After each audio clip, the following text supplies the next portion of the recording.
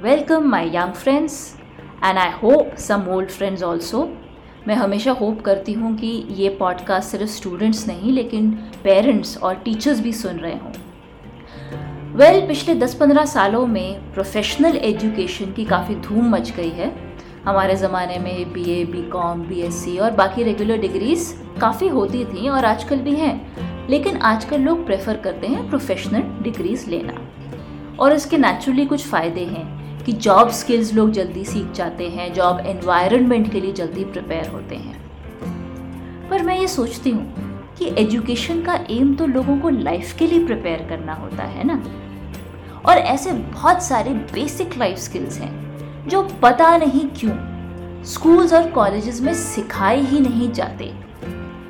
Something as basic as cooking. आजकल lockdown चल रहा है और कितने लोग हैं जिन्हें खाना बनाना नहीं आता और वो मैगी पे जीने को मजबूर हैं या ब्रेड पे जीने को मजबूर हैं, या फिर बार्गेनिंग, ताकि हम लोग किसी चीज़ के 10 गुना प्राइस ना दें किसी मॉल में जाकर, या फिर होम गार्डनिंग। तो ऐसे तो बहुत सारे स्किल्स हैं, लेकिन क्योंकि मेरा डोमेन इमोशंस, थॉट्स और बिहेवियर्स के साथ डील करता है, तो आज मैं ऐसे 5 टॉपिक्स को इंट्रोड्यूस करना चाहूँगी जो हर कॉलेज में पढ़ाए जाने चाहिए बट पढ़ाए जाते नहीं। पहला, अपनी स्ट्रेंथ्स को पहचानना। Now this seems so basic ना, हम सबको अपने CV लिस्ट करना, रिज्यूमे बनाना तो आता ही है। पर आजकल के कंपटीशन के ज़माने में हमारी कमज़ोरियाँ बताने वाले बहुत सारे मौके मिल जाते हैं, लेकिन हमारी स्ट्रेंथ्स बताने वाले बहुत कम लोग होते हैं। एटलीस्ट प्राइमरी स्कूल में हमारी वो क्लास टीचर होती थी जो हमारे रिपोर्ट कार्ड में लिखती थी कि Harish is a little careless student but he is also a very sweet and a very obedient boy. लेकिन जैसे जैसे उम्र बढ़ती चली जाती है, हमें हमारी बेस्ट क्वालिटीज़, हमारी ताकतों के बारे में बताने वाले लोग कम होते चले जाते हैं। तो बहुत ज़रूरी है कि ये स्किल हम खुद सीखें। फॉर एग्जाम्पल, मैं एक अपना एक्सपीरियंस शेयर करना चाहूँगी कि कुछ साल पहले तक मुझे काफ़ी एंगर इश्यूज होते थे, बात बात पे गुस्सा आता था। इसके अलावा भी ऑफ कोर्स मेरी बहुत सारी खामियां हैं, बट मुझ में एक अच्छी क्वालिटी भी है कि मैं कंपैशनेट हूँ, मेरे में करुणा है, मैं लोगों का दर्द महसूस करने की कोशिश करती हूँ। अब ये नॉलेज होना कि ये मेरी एक अच्छी क्वालिटी है, ये मुझे ऐसे तो हेल्प करती ही है कि भाई मेरा सेल्फ कॉन्फिडेंस पूरा नहीं नीचे गिर जाएगा कि अरे मुझे गुस्सा बहुत आता है, मुझ में 10 और बुरी क्वालिटीज़ हैं। उसके साथ साथ मोर इम्पॉर्टेंटली, जब मुझे गुस्सा आए और मुझे किसी पे चिल्लाने का मन करे, भले ही वो डिज़र्व करता हो, अगर मुझे एक इमेज है अपने बारे में कि I am a compassionate person, मेरे ऐसा करने से सामने वाला हर्ट हो सकता है और इससे उसका कॉन्फिडेंस इफेक्ट हो सकता है, उसे मेंटल स्ट्रेस हो सकता है, तो मेरी ये दया या करुणा मुझे रोकेगी अपने एंगर को रिलीज करने से। So many times this one good quality of ours, जिसे हम कैरेक्टर वर्च्यूज भी कह सकते हैं, मैं रिकमेंड करूँगी कि आप मार्टिन सेलिगमैन की कैरेक्टर स्ट्रेंथ्स एंड वर्च्यूज वाला जो वर्क है उसके ऊपर एक गूगल सर्च ज़रूर करिए।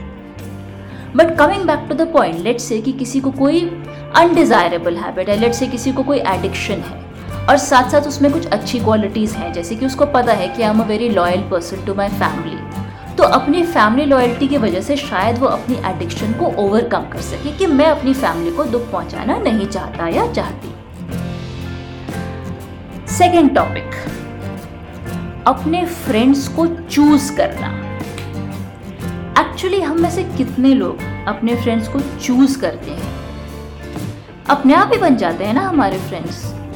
सेम क्लास में पढ़ते हैं, हॉस्टल के सेम विंग में रहते हैं, रूममेट्स हैं या ट्यूशन्स में साथ में जाते हैं। और बचपन में क्या होता है कि जैसे हमारी फैमिली है, आई वुड से काफ़ी लोगों की फैमिली लाइफ सिक्योर होती है, कुछ की अनफॉर्चुनेटली नहीं होती। या जैसे हमारे आस पड़ोस के लोग हैं या स्कूल के फ्रेंड्स हैं या टीचर्स हैं, ये हमारे लिए काफ़ी सेफ एनवायरनमेंट बनाते हैं। तो हम ऐसा फील करते हैं कि हमारी लाइफ में जो जो कनेक्शंस आएंगे आगे भी, वो इसी तरीके से हमें सेफ फील करवाएंगे।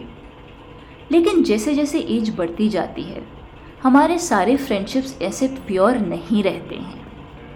तो बहुत इम्पॉर्टेंट हो जाता है अपनी फ्रेंडशिप्स को टेस्ट करना before being loyal to them.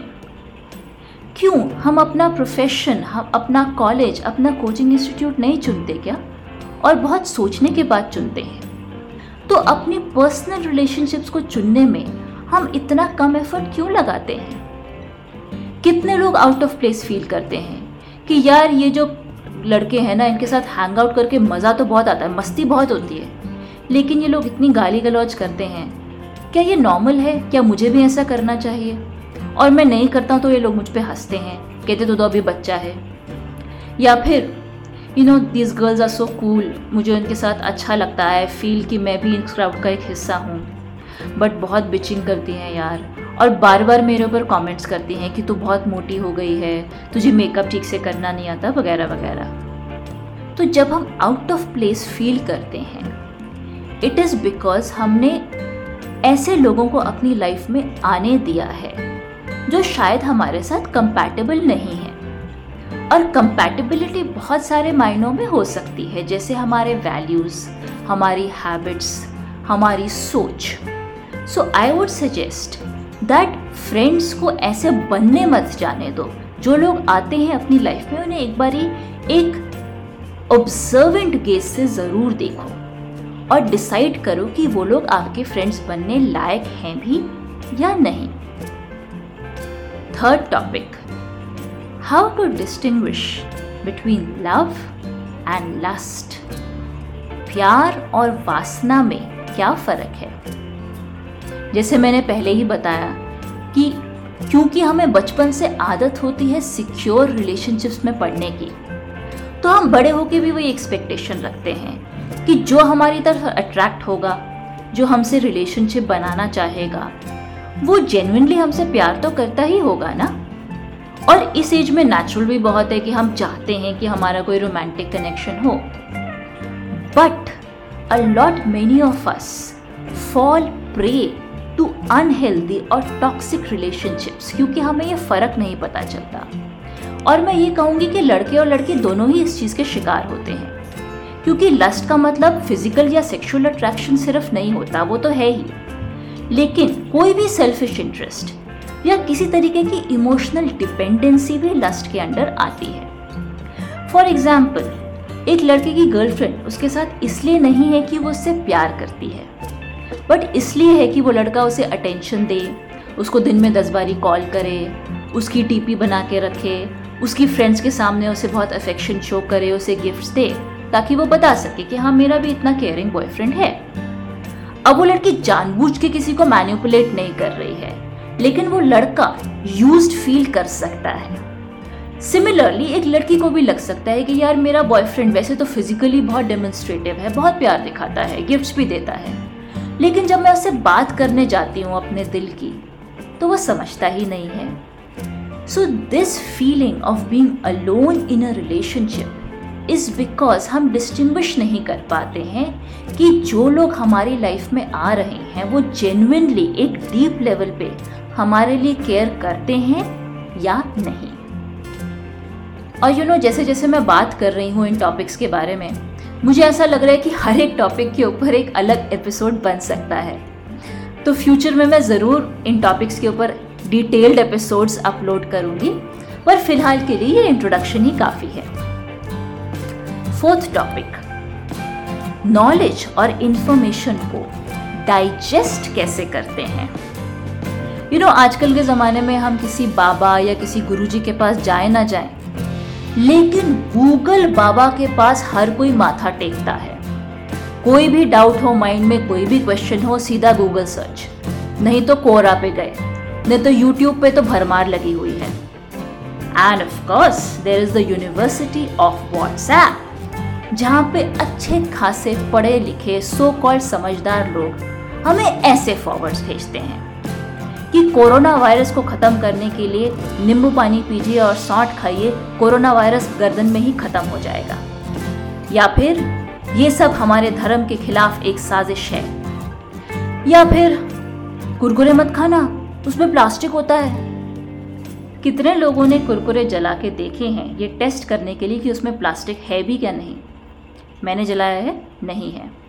But the point is कि हम में से कितने लोग ये फॉरवर्ड करने से पहले एक बारी रुक कर अपने फैक्ट्स चेक करते हैं और अपनी कॉमन सेंस लगाते हैं। बिकॉज अगर फैक्ट्स ढूंढने जाएं तो बहुत सारी वेबसाइट्स हैं जो इसको प्रूव करेंगी कि एक र्यूमर सही है या नहीं।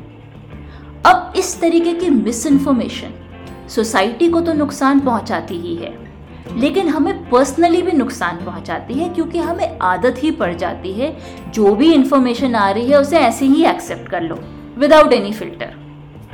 और फिर हम लोग चले जाते हैं सेल्फ हेल्प वीडियोस पे, जहाँ पे एक मोटिवेशनल स्पीकर बता रहा है अपनी लाइफ को कैसे इम्प्रूव करें, एक बता रहा है टाइम मैनेजमेंट के 10 नुस्खे, एक बता रहा है मेडिटेशन के 10 मेथड्स, एक जगह पे म्यूज़िक थेरेपी चल रही है।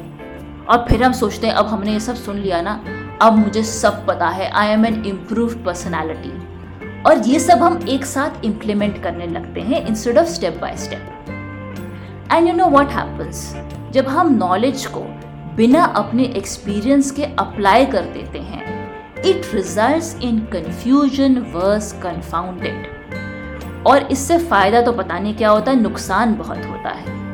So one very important function of knowledge is not only कि नॉलेज कहाँ से मिले और कितनी मिले, लेकिन नॉलेज को सॉर्ट आउट करना, लिटरली उसको छानना कि ये हमारे काम की है और ये यूजलेस इंफॉर्मेशन है।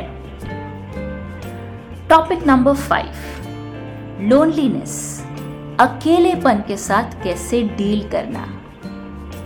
और ये एक फैक्ट बनता जा रहा है लाइफ का कि हम लोग प्रोफेशनल रीजंस के लिए, पढ़ाई के लिए अपने घरों से निकलकर बड़े शहरों में आकर रहने लगे हैं। और जाहिर सी बात है कि इतना आसान नहीं होता इस माहौल में दोस्त बनाना। दोस्त तो क्या, कई बार ये अच्छे पड़ोसी भी नहीं होते हैं। तो इस लोनलीनेस के चलते हम या तो बहुत ज़्यादा सोशलाइज करने लगते हैं, और उनमें से कई उन लोगों से जो हमारे साथ बिल्कुल कंपैटिबल नहीं है, पर फिर भी लगता है चलो यार ऑफिस के कलीग्स बाहर पार्टी करने जा रहे हैं, चले जाते हैं, घर बैठ के भी क्या करना है, वेब सीरीज ही तो देखनी है। या फिर हम विड्रॉ करते हैं और अपने साथ सारा पास्ट और सारे फ्यूचर की चिंताएं लेकर अपने आप को कोसने लगते हैं और अपने साथ दुश्मनी कर बैठते हैं। So loneliness can be very dangerous if you don't know how to handle it. But I can tell you from experience, अगर हम इसे हैंडल करना सीख जाए ना, तो एक पॉइंट ऐसा आता है दैट यू एम्ब्रेस इट। आपको अपने आप से दोस्ती प्यार हो जाता है, और वो अकेलापन जो एक अंधेरे की तरह लगता था उसमें मजा आने लगता है। You discover so many new things. तो अगर पेरेंट्स ये सुन रहे हैं, I would say please, I really hope कि स्कूल्स और कॉलेजेस के करिकुलम ये सारे टॉपिक्स भी पढ़ाना शुरू करें। लेकिन पेरेंट्स प्लीज आप वेट मत करो कि ये सिस्टम कब चेंज होगा। अपने बच्चों को ये चीजें आप खुद ही सिखा दो, क्योंकि लाइफ तो उन्हें आगे जाके ये सब सिखा ही देगी, लेकिन बीच में उन्हें इतनी ठोकरें लगेंगी कि उनको लगने लगेगा कि हमने प्रोफेशनल स्किल्स तो सीख लिए, पर हमारी एजुकेशन इनकम्प्लीट रह गई। और टीचर्स प्लीज, आपको जो भी मौका मिले, अपने पर्सनालिटी के थ्रू, अपने एग्जाम्पल्स के थ्रू, अपनी बातों के थ्रू अपने स्टूडेंट्स पर ये सब फैक्ट्स ज़रूर इम्प्रेस करिए। हाँ, ये बात ज़रूर है कि अगर आज की जनरेशन को ये चीज़ें कोई भी ना सिखाए, तो वो अपने पेस पे किसी ना किसी तरह ये सब सीख ही लेंगे।